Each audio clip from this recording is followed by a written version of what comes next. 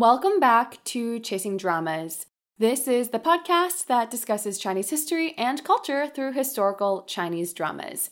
This is Karen. And this is Kathy. Today we will be discussing episode 48 and 49 of 后宫甄嬛传, Empresses in the Palace. If you haven't listened to our intro to the podcast or intro to the drama episodes, please do so. Last week, we saw how terrible life was for our main character, Zhen Huan, at the Buddhist nunnery. In these two episodes, we squeeze in a complete romance movie. The 17th Prince really has to work for his girl. This probably is the most cringe parts of the entire drama. Like I've said previously, I don't really care for these few episodes, but there are some historical components to these episodes, at least in episode 49, which are quite interesting. At the end of the last episode, Zhen Huan finds out that the Empress Dowager is trying to find a wife for the handsome 17th Prince. She doesn't really react, but everyone around is upset at her or her lack of reaction. Let's start from there. The 17th Prince, Guo Junwang, comes to personally deliver the news to Zhen Huan of his potential marriage. He flat out tells her that he will not accept the match. He will persevere until the woman he does want to marry changes her mind.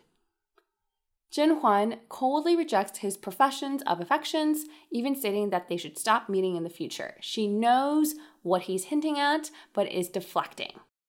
Aw, poor guy.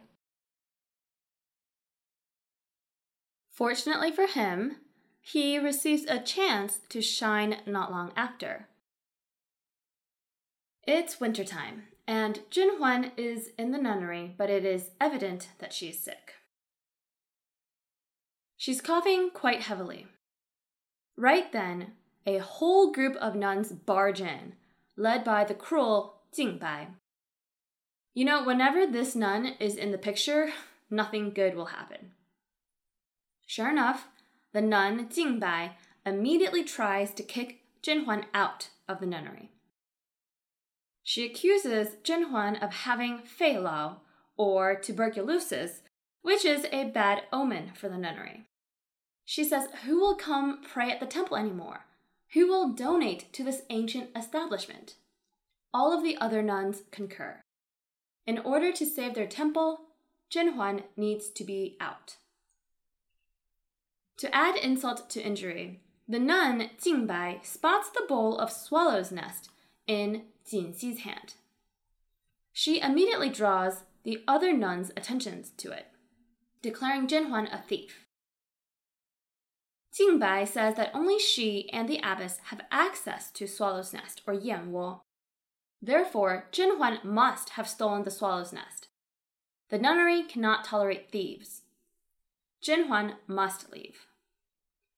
Of course, the swallow's nest, which is a Chinese delicacy that has a variety of health benefits according to Chinese medicine, was gifted to Zhen Huan by the 17th Prince. The ladies cannot disclose that information because it is sort of illegal for him to be gifting her stuff, so they just have to accept these accusations.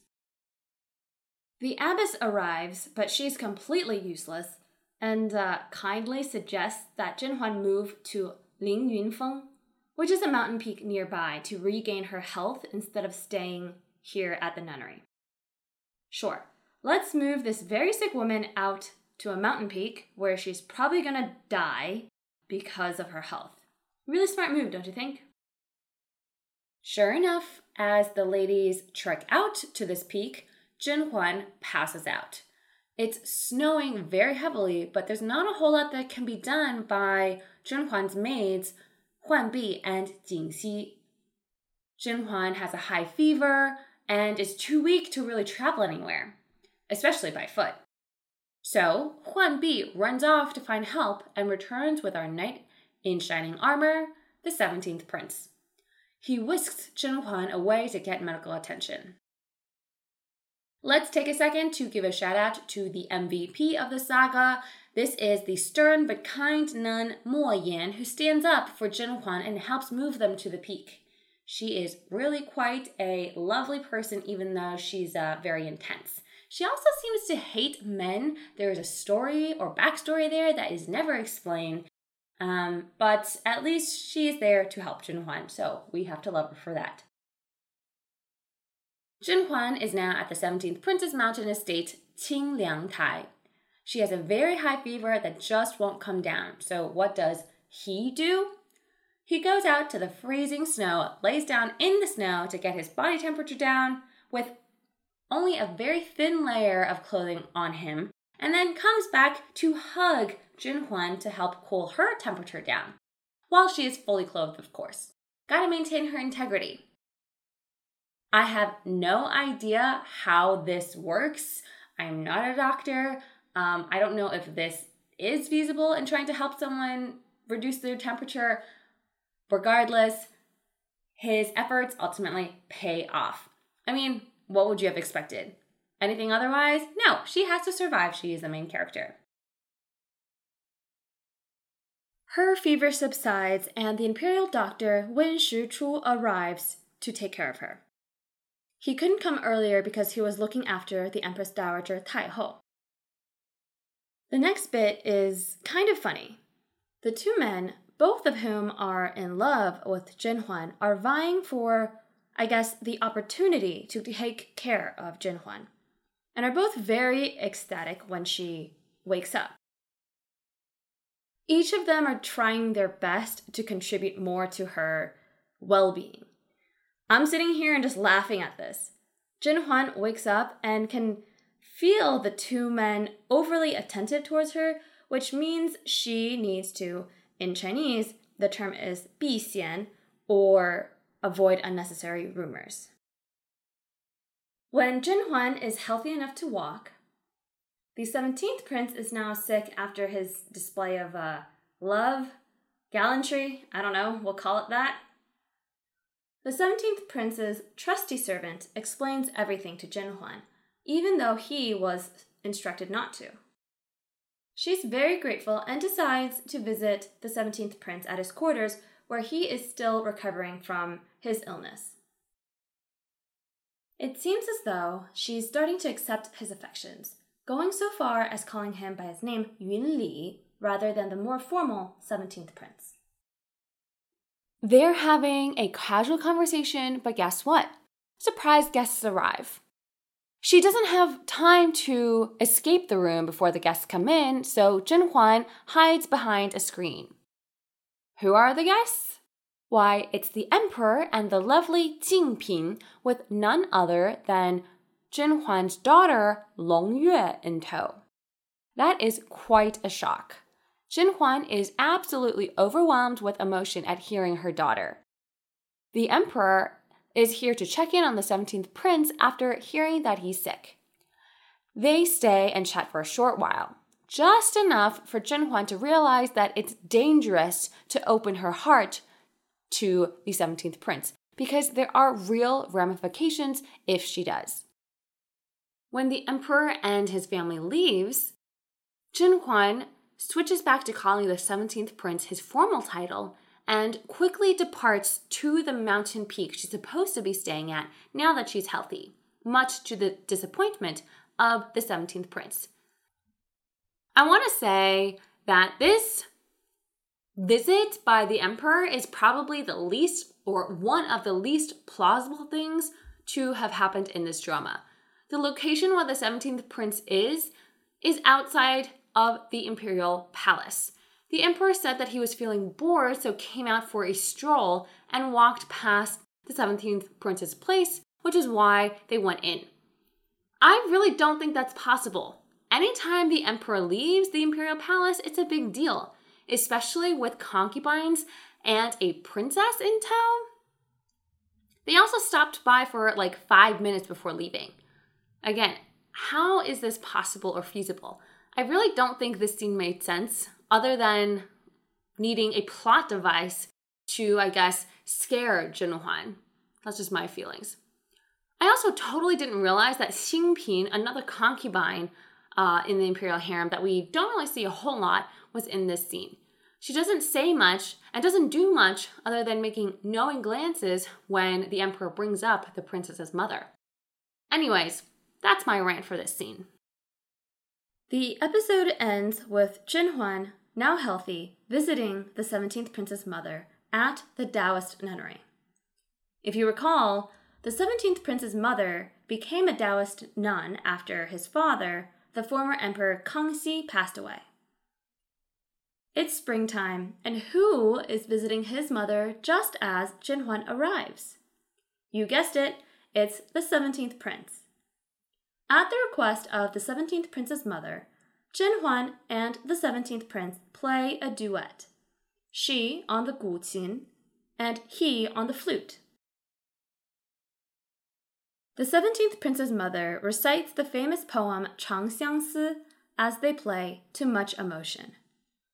This duet further hints at the emotional connection between the two, between Jinhuan and the 17th prince. Sure enough, as we start episode 49, the 17th prince, who is escorting Jinhuan back to her place, outright declares his affections for her. He says she is now free of the imperial palace and can be with anyone she wants. She, on the other hand, states that she doesn't want to have anything to do with royalty. Plus, she's essentially an incomplete body. Her words, not mine, as in she is not a virgin. She does not want to start anything she knows is going to end poorly, which is very fair for her. She was heartbroken by the emperor and does not want to endure a similar heartbreak again. The 17th prince is quite insistent, but she shuts him down again. Her resolve doesn't hold for too long, though. One night after Jinhuan, Huan Bi, and Jingxi have moved to the mountain peak, a large CGI cat comes to scare the heck out of the ladies. The cat was attracted to cage birds provided to Jinhuan by the imperial doctor to help cheer her up.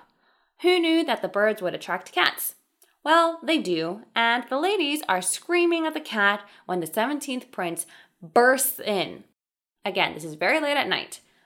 It's not like he does anything and the cat just runs away, but he saves the day. Everyone is surprised he's there, but it turns out that he hangs outside their place every night.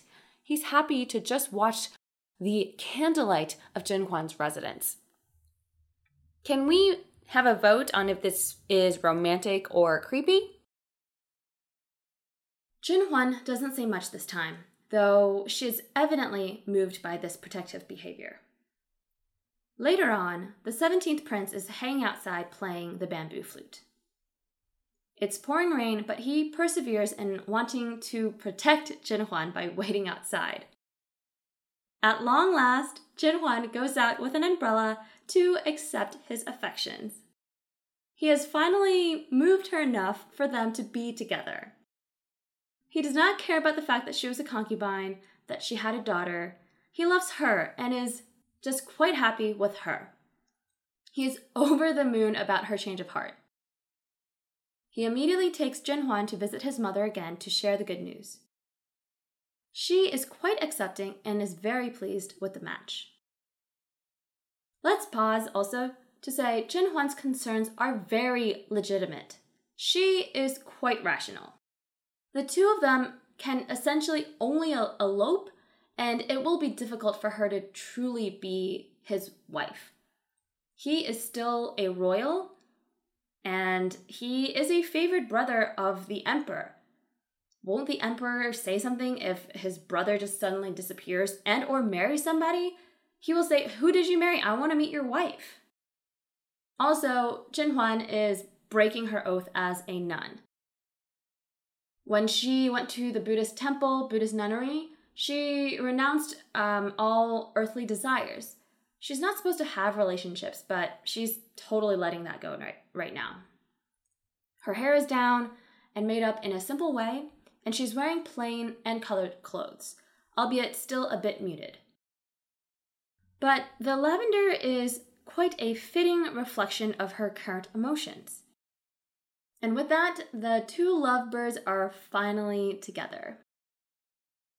The two people who are least happy about this are the imperial doctor Wen Shichu, who is still in love with Zhen Huan, and Huan Bi, Zhen Huan's half-sister/maid, who is, it seems like, very much in love with the 17th prince. Even though she loves him, she does not try to sabotage her sister's happiness, which I at least give her credit for right now. As for the imperial doctor, Zhen Huan makes it very clear that the 17th prince, Yun Li, is no longer an outsider. With that, these two, Zhen Huan and the 17th prince, are supposed to live happily ever after. He is the picture of the rom-com male lead who, after sacrificing himself and, I'll say this, stalking his love, finally earns her affections. Only joking. He is a great catch. Educated, kind, loving, handsome. What more could you want? Well, I wouldn't really want him because he is technically my brother-in-law. But hey, what works for these two. Well, we have our lovers now paired up. What other things do we have to talk about? The other main storyline in episode 49 is actually quite fascinating. It depicts the downfall of the famous Long Keduo. Long Keduo is a famous general/minister that helped the emperor, our current emperor, Yongzheng, claim the throne. The other guy that helped the emperor is the now deceased Nian Gengyao. Long Keduo has always somewhat been in the background, at least in this drama, especially because Nian Gengyao took up so much attention, but with things being more slow in the last couple of episodes, it's time for the emperor to get rid of Long Keduo. Unlike with Nian Gengyao, we don't really see what happens with Long Keduo at court that leads to his downfall. The emperor simply tells his mother, the Empress Dowager, that Long Keduo must die. Taihou, the Empress Dowager, tries to persuade the emperor otherwise, listing the following reasons. 1. Long Keduo was crucial in assisting our current emperor in seizing the throne. The emperor already killed Nian Gengyao, another person who was crucial to his claim. It would send terrible signals to the empire if the emperor kills Long Keduo. The emperor would be seen as very ungrateful. The phrase the empress uses is 狡兔死,走狗烹, which we'll discuss later. The second reason is that Long Keduo comes from a heralded Manchu family. He is the younger brother of the Empress Xiao Yiren, who is the third empress of Emperor Kangxi, so an empress to the current emperor's father. It would not look well to be killing prominent Manchu officials. The difference with Nian Gengyao is that he is a Han official, not a Manchu official. Unfortunately, the emperor is unmoved by these remarks. He coldly responds, Long Keduo must die because he needs to protect the Empress Dowager's reputation, he being the emperor. Just because my father didn't know what was happening doesn't mean I don't. If you, the Empress Dowager, want to protect my throne and your own title as the Empress Dowager, you know what to do. The Empress Dowager knows there's nothing else she can say to persuade the emperor otherwise, so she knows what she must do. We'll explain what the emperor means. In the evening, the Empress Dowager's maid quietly brings the Empress Dowager to the room where Long Keduo is imprisoned. These two finally meet after several years. So, what is the history between the two? It turns out that Long Keduo and the Empress Dowager were childhood sweethearts. They've known each other for a very long time. The Empress Dowager and Long Keduo reminisce about their past for a while. She is very grateful to Long Keduo for helping her move up the ranks in the imperial harem and, eventually, helping her son gain the throne. We find out that her original plan was to botch her own selection for the imperial harem and marry Long Keduo, but fate didn't go that way, and she ended up a concubine in the palace. The Empress Dowager states that she'll try to request clemency for Long Keduo from the emperor. He is actually incredibly moved. Little does he know that the Empress Dowager did not come for that at all. Her true motive, her true purpose was to kill him. He has a sip of the bamboo wine she brought to console him and promptly dies. What? Okay, I kind of knew this was going to happen. This woman will always put her son first. It was surprising to hear kind of the back and forth, though, between the two, and my original viewing of this made me think that she would actually try to spare him. But nope. She tearfully explains everything to Long Keduo's body. Apparently, throughout the years, the Empress Dowager secretly hated Long Keduo as much as she loved him. He purposefully told her to wear something that would attract the attention of the emperor in order to become a concubine. He actually didn't want to marry her. He was just using her to secure his sisters, who was the empress's position in the imperial harem. The Empress Dowager knew that Long Keduo would never have helped her son capture the throne if his sister had a son. Unfortunately, this sister, the Empress, did not bear sons, which is why Long Keduo turned around to help the Empress Dowager's oldest son, our current emperor. What the Empress Dowager wanted to believe was that he, Long Keduo, loved her, but deep down she knew he was only using her. She tearfully says that he basically ended her life. She is doing the same for him. Long Keduo could have lived, but the emperor was not going to allow it. In this cruel act, the emperor forced his own mother to kill her sweetheart. For her son's throne, for her own clan's fortunes, and for her own personal reasons, the Empress Dowager agreed. However, this is not something she wanted to do. You'll notice throughout this entire drama, she is worried about the emperor's reaction towards Long Keduo. She tries to steer the conversation away from him and minimize the negativity around him, hoping that this would be enough to save Long Keduo from the emperor. Unfortunately, this doesn't really work. Why? It is heavily implied that Long Keduo and the Empress Dowager had more than just a childhood romance, and instead had more of an improper relationship. It hinted that the emperor may even be Long Keduo's child, but that is just speculation. The emperor, though, seems to know about this relationship and cannot tolerate it any longer. Thus, he does everything he can to remove Long Keduo. Now, Long Keduo is finally dead. The two officials that we were introduced to in the very first episode in the drama are also dead. Great job, Emperor. Again, that's why I like this drama. If you look back to episode 1, we see the two officials that are important. Their fates were kind of expressed at that time already. This relationship between the Empress Dowager and Long Keduo has been constantly hinted at throughout the show. Long Keduo would send gifts and actually request to see the Empress Dowager in some instances.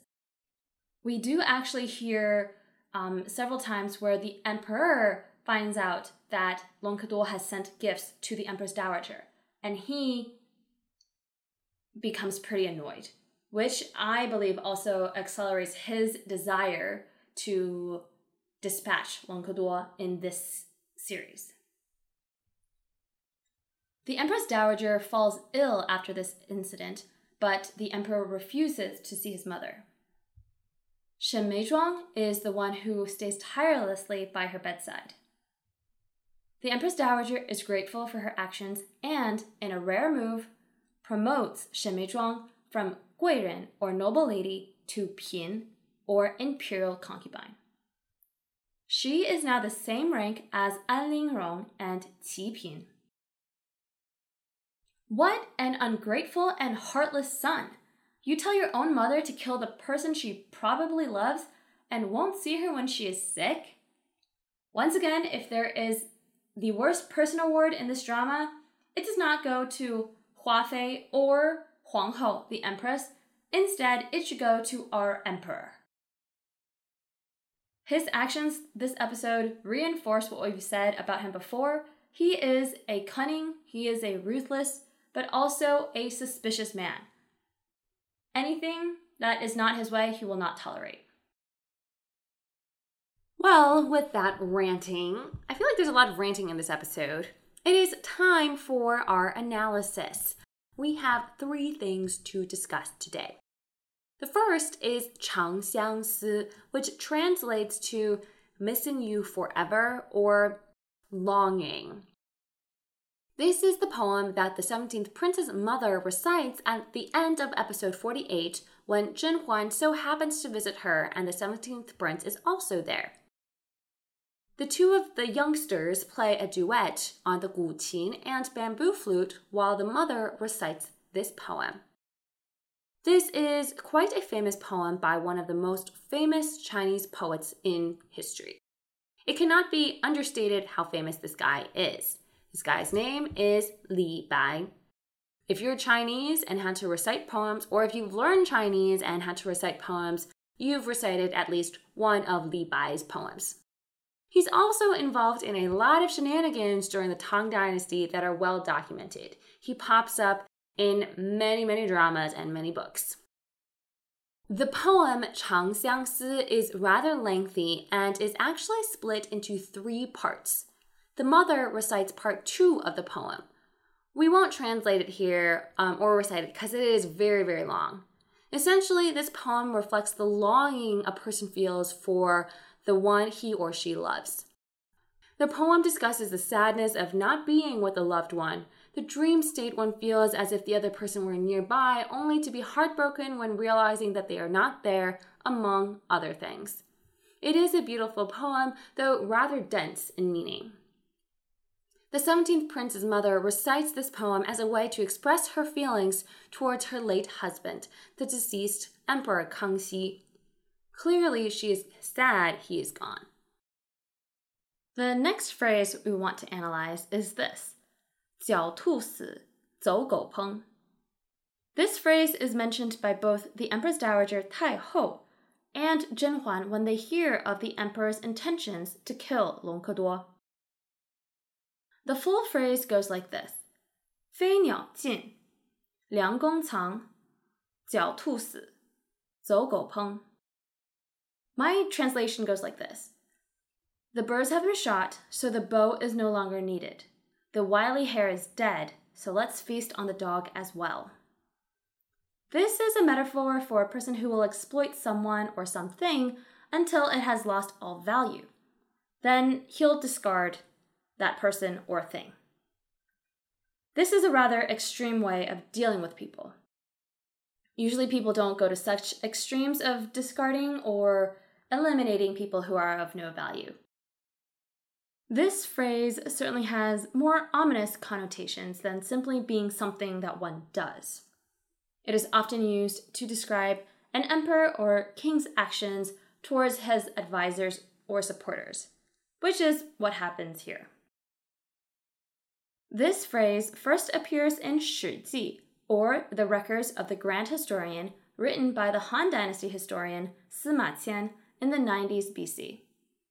It appears in the genealogy of Yue Wang Goujian Shijia, or the house of King Goujian of Yue. The political advisor Fan Li makes this remark after helping the king Goujian reclaim his throne, only to be ousted from court and forced to resign. Finally, let's dive a little bit deeper into the figure that is Long Keduo. His birth year is unknown, but he did come from the powerful Tongjia clan under the bordered yellow banners. He was the younger brother of an empress to Emperor Kangxi. Long Keduo rose to prominence during the later years of Kangxi's reign, holding various military and court positions. He is perhaps most famous for his peculiar role during Emperor Kangxi's death. He was the only high-level official present when the emperor died, and he was the one who read the will. There are many conspiracy theories about his role in declaring Emperor Yongzheng the emperor. Because he was the one who had the will, and nobody else had it, so people can't verify if what he read was actually the will. If not for Long Keduo's support within the imperial court and the general Niang Gengyao's military support, the Emperor Yongzheng would have had a much more bloody path to the throne. After Yongzheng ascended the throne, which is our current emperor, Long Keduo was promoted to even higher ranks, such as a Yideng Gong, or a first-class duke. He was in charge of compiling various chronicles of Qing dynasty and Ming dynasty history and was granted untold riches. This all came crashing down in 1727, only 1 year after the death of Niang Gengyao. The emperor charged Long Keduo and his family with 41 crimes, including bribery, corruption, and treason. Long Keduo most likely did build his own faction in court and probably did participate in corruption. There are records of his family members very much involved in bribery and corruption scandals. The emperor, though, also probably wanted this guy dead for the same reasons he killed Niang Gengyao. He could not have someone so powerful within his court. So the emperor found charges to indict him. Long Keduo was placed and sentenced to house arrest for life, but he died only a year later in 1728. There is no evidence that he and the Empress Dowager had a fling, so this entire backstory between him and the Empress Dowager is just purely for the benefit of the show. Well, that is it for today's episode. Thank you so much for joining us. If you have any comments or questions, please email us at chasingdramaspodcast@gmail.com. We look forward to having you with us in the next episode.